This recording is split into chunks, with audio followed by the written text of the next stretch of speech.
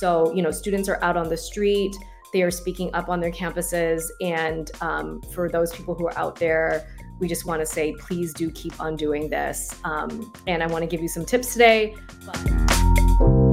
The Electronic Intifada. The Electronic Intifada. The Electronic Intifada. This is the Electronic Intifada podcast. I'm Nora Barrows-Friedman. And I'm Asa Winstanley.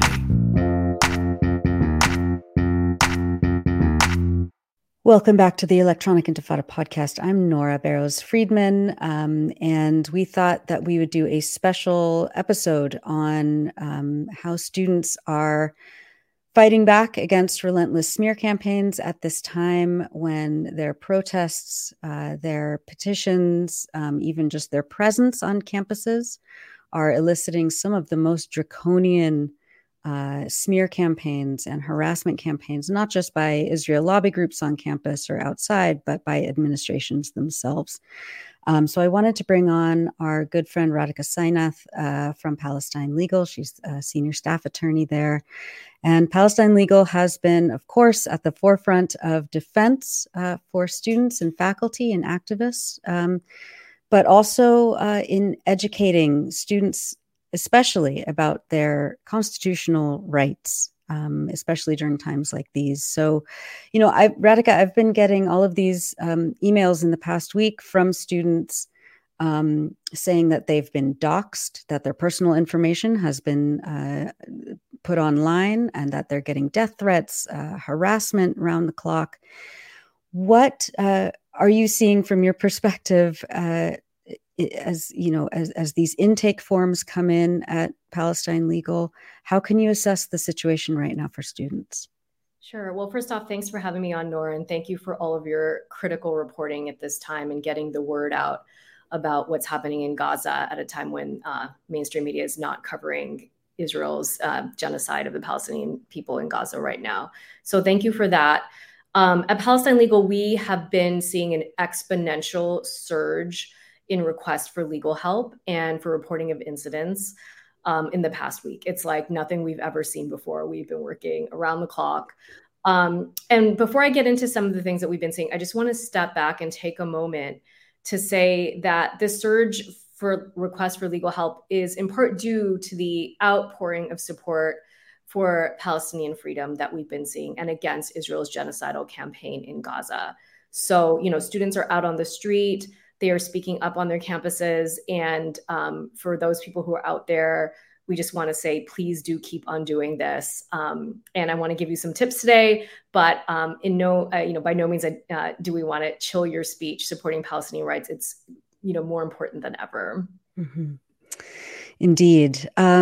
So let's talk about what students are facing. I mean, right now, there are just a cascade of instances where even like the ADC has said that the FBI has been showing up on people's doorsteps. I mean, this is like, we're just seeing this kind of, again and again.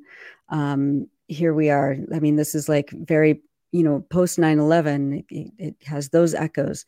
So Abed Ayoub of the ADC says that we've received multiple calls today regarding Palestinian nationals detained by ICE and or visited by the FBI. The FBI has also visited multiple mosques today in different states, as well as Arab inmates. And this is a troubling trend. Can you talk a little bit about what we're seeing and what to do if you are encountered by the FBI or any other state police force? Absolutely. So some of the trends that we're seeing, and I will say the comparison to the post 9/11 environment is exactly spot on. Unfortunately, we are really seeing a rise in Islamophobic and anti-Palestinian hate. So just to give you a little bit of an overview of what we're seeing at Palestine Legal, we're seeing Students for Justice in Palestine and Palestinian students threatened with violence and anti-Palestinian and Islamophobic messages, who are unable to get support from their schools and basically being treated differently because they're Palestinian. So for example, today, students at UMass Amherst reported to us how they were being told by fellow students that they're quote unquote Islamic barbarism supporters who quote love raping and killing. And even a student told them in person at a protest that all Arabs should be killed. And the school has refused to put out statements supporting the students, as it has with other student groups of different national origins when they've been the recipients of such hate. We've seen students being smeared as supporting terrorists, removed from positions, or being investigated by their schools for making statements that are pretty much the same as the one that the Haaretz editorial board made. We're seeing professors at universities being questioned, their classes canceled, being locked out of their email all of a sudden over statements made supporting Palestinian rights. And some of these statements are public statements on social media, but others have been just private communications over personal email. Again, taking a principled stance against genocide and ethnic cleansing. We've seen massive doxing efforts, naming students who have signed statements in solidarity with Palestinians, calling these lists, quote unquote, college terror lists. And these students have faced severe harassment, death threats, and threats to target their careers. It's McCarthyite, to say the least. We've also seen universities and K through 12, administrators make statements only supporting Israeli students and not, basically ignoring Palestinian students who have experienced loss. This is particularly troubling, of course, given the skyrocketing number of Palestinian deaths in Gaza right now. We've also seen blanket statements supporting Israel or condemning, quote unquote, Hamas terror by school administrators, which of course fuels this Islamophobic and anti-Palestinian environment, which led to the death of a 6-year-old child in Illinois just yesterday, which I'm sure people saw reports of in the news. And again, we're also seeing universities monitoring Palestinian students and groups supporting Palestinian rights, investigating them under the flimsiest of excuses. Students are also have been contacting us. They're really worried that they're going to be kicked out of school for just signing, statements, again, that are protected by the First Amendment, expressing solidarity for Palestinians. So the list goes on, but the bottom line is that we're really seeing a McCarthyite repression where people are being blacklisted, fired, doxxed, and criminally targeted, again, for taking principled stance for Palestinian freedom. So, yeah, what are the material ways that that students should be fighting back at this point, protecting themselves? I mean, when I get these emails or these texts from students all over the country, my first response is call Palestine Legal, and reach out to ADC, reach out to the Center for Constitutional Rights. After they've done that, what would be the next steps for them? Sure. So I would say absolutely call us. And actually the best way to contact us is through our web form on our website. We are checking that multiple times throughout the day. And trust me, if you sent us a message through that web form, we have seen it. We are triaging though. So if you don't hear from us immediately, go to our website or Instagram, and we have just posted resources. And those are the resources, the best resources we have on hand for the issues that are most coming to us. So those include like, what do you do if you're doxxed? What if the police or FBI visit me? What should I do? Short answer, don't talk to the police. Mm-hmm. Go there, look at those resources, and we will get back to you.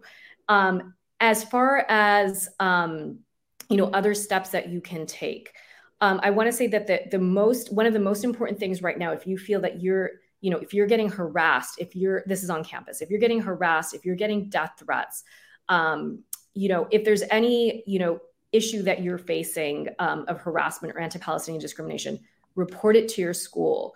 I know a lot of students think, oh, my school's not going to do anything. They're not going to take it seriously. Like, they know what's going on. All of that might be true, but it's really important that the school has a record of it. So, just go to your school's like Title IX, just Google Title IX, your school, or DEI, your school, or even, if there's a dean of students or, administrator that tell them what's happened in a written communication so that they are on notice about what's happening. And I think they really do need to hear over and over and over and over again what is happening to you. And it's their duty to respond. This is really important, not just because we do hope that they respond, but also because if they don't, that later, if we need to, file a lawsuit or file a Title VI complaint, we can tell the university, you are on notice. Palestinian students or students, speaking up for Palestinian rights or who are perceived to be Palestinian, told you multiple times that they were getting these death threats, that they were getting these harassing messages, and you did nothing and you ignored them. So please do just let your school know over and over and over again. You cannot do this too much. It's really important. And I just want to say, thirdly, there are administrators out there who are trying to do the right thing and are being told by their supervisors and by their higher ups, no, you cannot do this. And by that, I mean, no, you cannot, say the word Palestine or Palestinian in your email to support students. And so by being able to share those stories and, you're helping your administrators who want to do the right thing be able to do the right thing as well. Mm-hmm.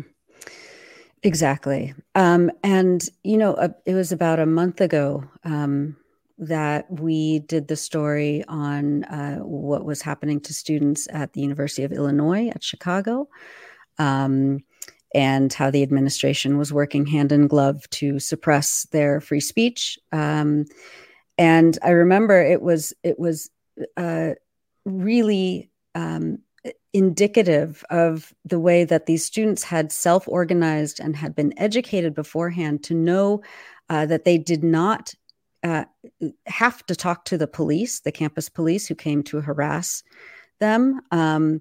And that is only possible because they knew their rights beforehand. Can you talk about what to do if you are forced, if the university is trying to force you to talk to the police, or if you're being harassed, intimidated by campus administrators or campus police forces? Do you have to talk to the cops? You do not have to talk to the police. You never have to talk to the cops. You have the right to remain silent. If you're confused for any reason, you can just politely ask, if you're confused about whether you are free to go, you can say, am I free to go? If the police ask you questions, you can just say, I don't want to talk. And sometimes they will actually be very friendly in order to trick you. So, it's not always like in the cop shows. They might just be like, I want to have a friendly chat. Can I come in? And you can just politely say, no, I'll have my attorney call you. And if it's the FBI, you can just ask for their card. And, just repeat it over and over again. I don't want to talk. Please leave me your card. I'll have my attorney call you. It's critically important because sometimes people feel like they, will look bad if they don't talk to the police. They are trained to trick you. They can lie to you, but it can be a crime to lie to a police officer or a federal agent. So it's just better that you don't do that. Mm-hmm. And I would just also add, tell your roommates. If you have a roommate, sometimes, a roommate will let the police in, right? And then all of a sudden, I remember this case from many years ago. Someone was studying like Lebanese history, and there was something like a book open on Hezbollah, and that was enough. So if you have a concern about letting the police in, you can always just ask, like, do you have a search warrant? If they do have a search warrant, look at it and you can say, like, is that your address? Is it correct? Is it your apartment number? Should list the places to be searched. If it says like your roommate's room, that means they can search that room, but they can't search yours. There are more tips on our website, but you can take a look at those. But the short of it is that you never have to talk to the police. Perfect. Thank you for that. And finally, remind us how students can get in touch with Palestine Legal, and what what you hope that that university administrations are I don't even know like how to describe how just unbelievably pro genocide some of these university administrations are revealing themselves to be, when they're saying that basically painting all Palestinians, including the Palestinian students on campus, of course, as, bloodthirsty terrorists, subhuman, and Palestinian students can't have a protest against the genocide of their people. What do you hope comes out of this, at least when we look at the legal context on what's happening? It's appalling, some of the statements that university administrators are making. And I will say to students, if you're at a public university, you can FOIA these questions or these statements. And that means you can file Public Records Act requests. You can Google it. You had mentioned the University of Illinois Chicago students, Nora, and that's what they did. And they found all kinds of interesting stuff about what happened behind the scenes, what the school was doing that was unconstitutional or deeply problematic or violative of civil rights laws, because they wanted to stop Palestinian students from entering an event on study abroad in Israel.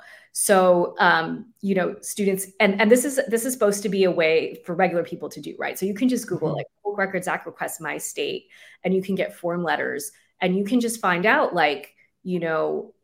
what is happening behind the scenes. What is the donor pressure that's going on that is causing universities to condemn, a group of people that's been living under military occupation, that is currently being ethnically cleansed from Gaza as we speak, instead of being on the side of justice. And beyond that, even if you don't want to do that, you do have a duty to support your Palestinian students, to provide them resources. You cannot ethically, as a university administrator, just say that you are providing mental health services to one subset of people and exclude another subset of people just because you don't like them. The law does not allow for that here. And that's what we're seeing that's going on. And that's one thing I think students can do right now to find out what their university is saying or doing behind the scenes that violates Palestinian students' rights. And I've put the website for Palestine Legal, palestinelegal.org, here on the bottom. So be sure to check out Palestine Legal and fill out that intake form if you are experiencing harassment and discrimination at your university or community center, wherever you are. You have a defense. And I'm just so grateful for the work that you're doing, Radhika. Thank you so much for being with us on the Electronic Intifada podcast. Thank you for having me on. Thanks for watching this video. Please subscribe to our YouTube channel, hit like, leave a comment. These engagements help us with the YouTube algorithm, and it helps us to get around Silicon Valley censorship as much as possible. It does make a difference. You can also support our journalism by going to electronicintifada.net and clicking on Donate Now. Thank you.